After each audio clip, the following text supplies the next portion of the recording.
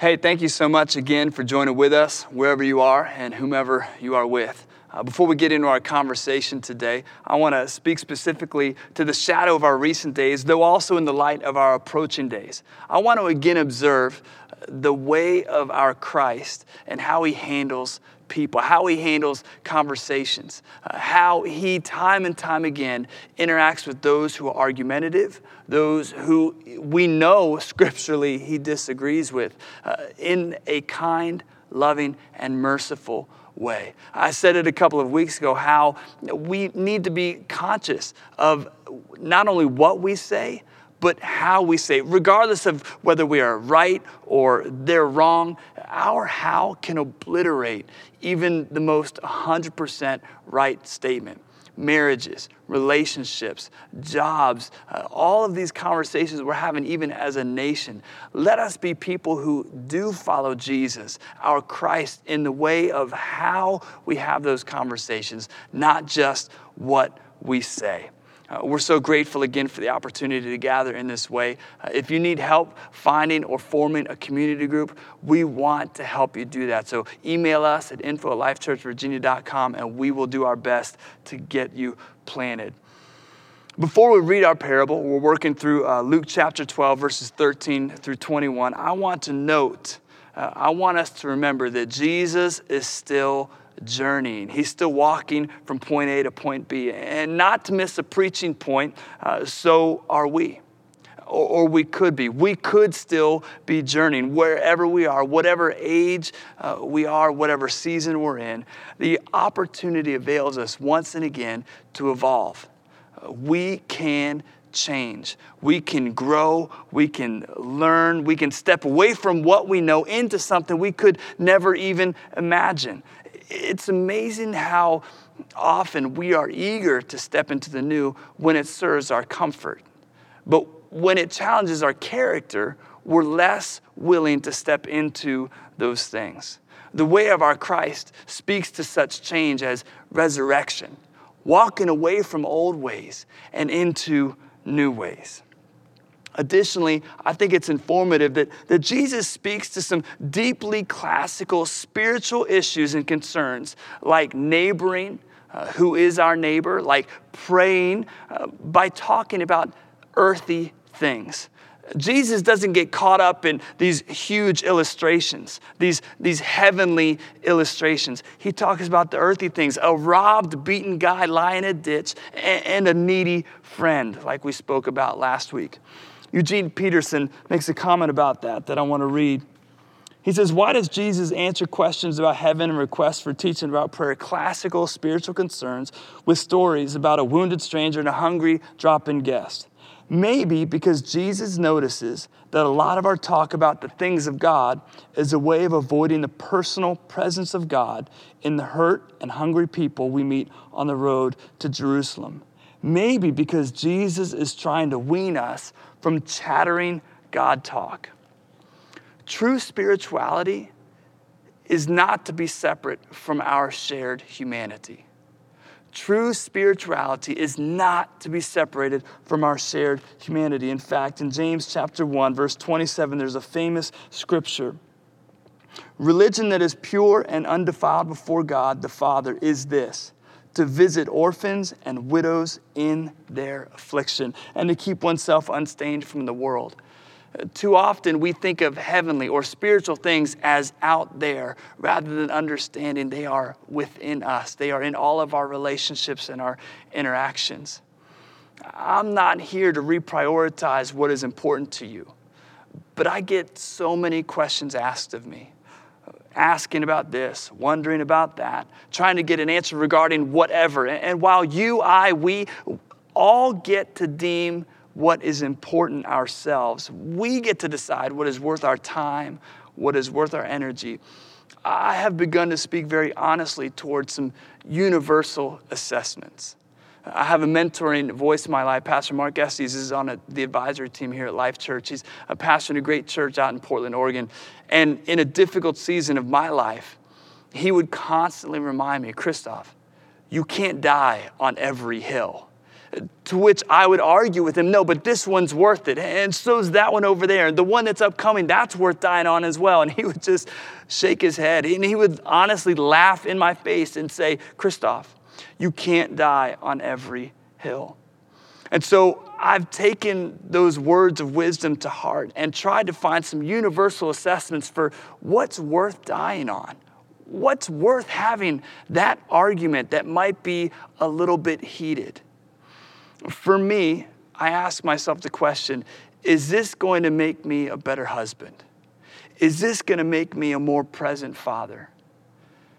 Jesus has an assessment as well. When he's asked, what is the greatest commandment? Hey, love the Lord your God with all your heart, soul, mind, and strength, and love your neighbor as yourself.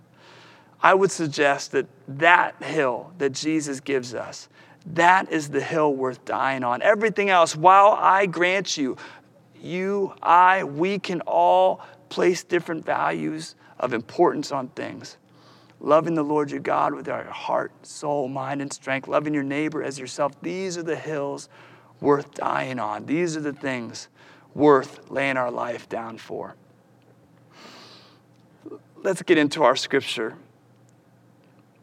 Before that, let me pray. Jesus, please speak to me and through me.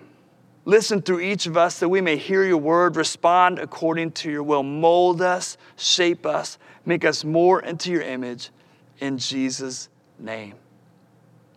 In Jesus' name. So here we are, as I said, reminding all of us that we're walking with Jesus. Here we are still journeying with him when this guy shouts out a question from the crowd. And he says this. It says, someone in the crowd, Luke chapter 12, verse 13, someone in the crowd said to him, Teacher, tell my brother to divide the inheritance with me. Just imagine that. We're walking with the crowd and, hey, Jesus, tell that joker to pay me some money. He owes me money. Now, who knows whether this question is legitimate or not, but culturally, the request has grounding importance. The inquisitor is asking a question that would have been asked rabbis, that the rabbis could and should have entered into. How they divide an inheritance, what they're owed. But Jesus exercises elementary spiritual discernment, and he launches into a denunciation of covetousness. He doesn't even talk about the question the guy's asking. He denounces covetousness. The guy asks, hey, Jesus, tell him to give me my inheritance. Verse 14, but he said to him, Jesus said to the man, who made me a judge or arbitrator over you? And he said to them, take care and be on your guard against all covetousness, for one's life does not consist in the abundance of his possessions. Now just pump the brakes, because that's not what the guy was asking. But here we are, Jesus is just beginning to ramp up towards the parable, and he wants to talk about something else other than the question at hand. In verse 16, Jesus told them a parable saying, the land of a rich man produced plentifully, and he thought to himself, what shall I do, for I have nowhere to store my crops? And he said, I'll do this, I'll tear down my barns and I'll build larger ones, and there I will store all my grain and all my goods. And I will say to my soul, soul, you have ample goods laid up for many years. Relax, eat, drink, be merry. But God said to him, fool. Note, always pay attention when God calls somebody a fool. Jesus says, fool. This night your soul is required of you, and the things you have prepared, whose will they be? So is the one who lays up treasure for himself and is not rich toward God. Now, before we get into this parable and the conversation that Jesus is inviting us into, I just want to note, this is not a principle-driven moment. Meaning, God is not using a bullhorn to shout at every cantankerous financial dealing with each and every family. This is not how we handle each and every inheritance or argument about such. We do this a lot in our day and age because we adhere to the scientific method without even realizing it. Well, this is how this happened, so this is how this should happen. And we drill down in very scientific terms. But this is not a principle-driven moment. Similarly, when Jesus deals with the rich young ruler later in Luke 18, he's not adding a selling everything that you own threshold to building the kingdom of God. He's just speaking to the rich young ruler. We've got to be careful to not paint with a universal brush when Jesus is just talking to a guy. He's just having a singular conversation. I'm not saying we can't glean. I'm just suggesting that we shouldn't emblazon. Peterson speaks to this concept as well. He says, but Jesus discerns in the request of the man not a passion for justice, but a virus sin, the sin of greed, covetousness. There's nothing more common among those of us who hang out in the company of men and women who follow Jesus than using what everyone agrees is a good thing and essential to the kingdom of God to disguise our sin. Nearly all the sins we get drawn into are packaged as virtues. One of the wonders of the world is the rampant sin that flourishes to applause in Christian communities and organizations. Ambition and pride and avarice are uncritically given places of honor and then supported with a proof text and sealed with a prayer. Whew. I mean, come on, Eugene, ease up a little bit. Here's this guy asking a simple question, and Jesus launches into this denunciation of covetousness. But even in his launch, he's not condescending. Again, speaking to how he handles the moment. He doesn't close the door on this guy. He doesn't finger point or he doesn't diagram morality. He tells this story about someone with a barn and field and wanting to store. And he lets that story, that parable, just hang there unobtrusively until those of us who are listening, those of people who are with him, until they want to take that story and enter into it themselves, allowing that story to show them who they are. Are they ripping down barns and building and storing only for themselves? Or do they have a generous heart? Are they going to a place to be generous with what they have and who they are? To some practicals of this parable. Finances and wealth are connected to the deeper recesses of our being. Why do I know that? Because Jesus tells the story and he connects the goods, the storage, with the man's soul. Verse 19, I will say to my soul, soul, you have ample goods laid up for many years. Relax, eat, drink, be merry. But God said to them, fool, this night your soul is required of you. Our wealth and our finances are so much more than things. They have the ability to connect deeply, to put tendrils into our soul. And Jesus unpacks that for us. Second practical of this parable. A foolish perspective of wealth and finances is filled with personal pronouns. I mean, look at how many times in the parable the rich man speaks to his things. What shall I do? For I have nowhere to store my crops. And he said, I will do this. I will tear down my barns and build larger ones, and there I will store all my grain and my goods. I don't know what your perspective is on your wealth or your finances. But according to the scriptures, Jesus challenges us and says a foolish perspective would be one filled with I and my. Additionally, Jesus is speaking to some really personal things, covetousness, wealth, and finances. But he doesn't draw any lines. He doesn't say, thus far, you can have this much. Jesus just tells a story. We like to draw lines.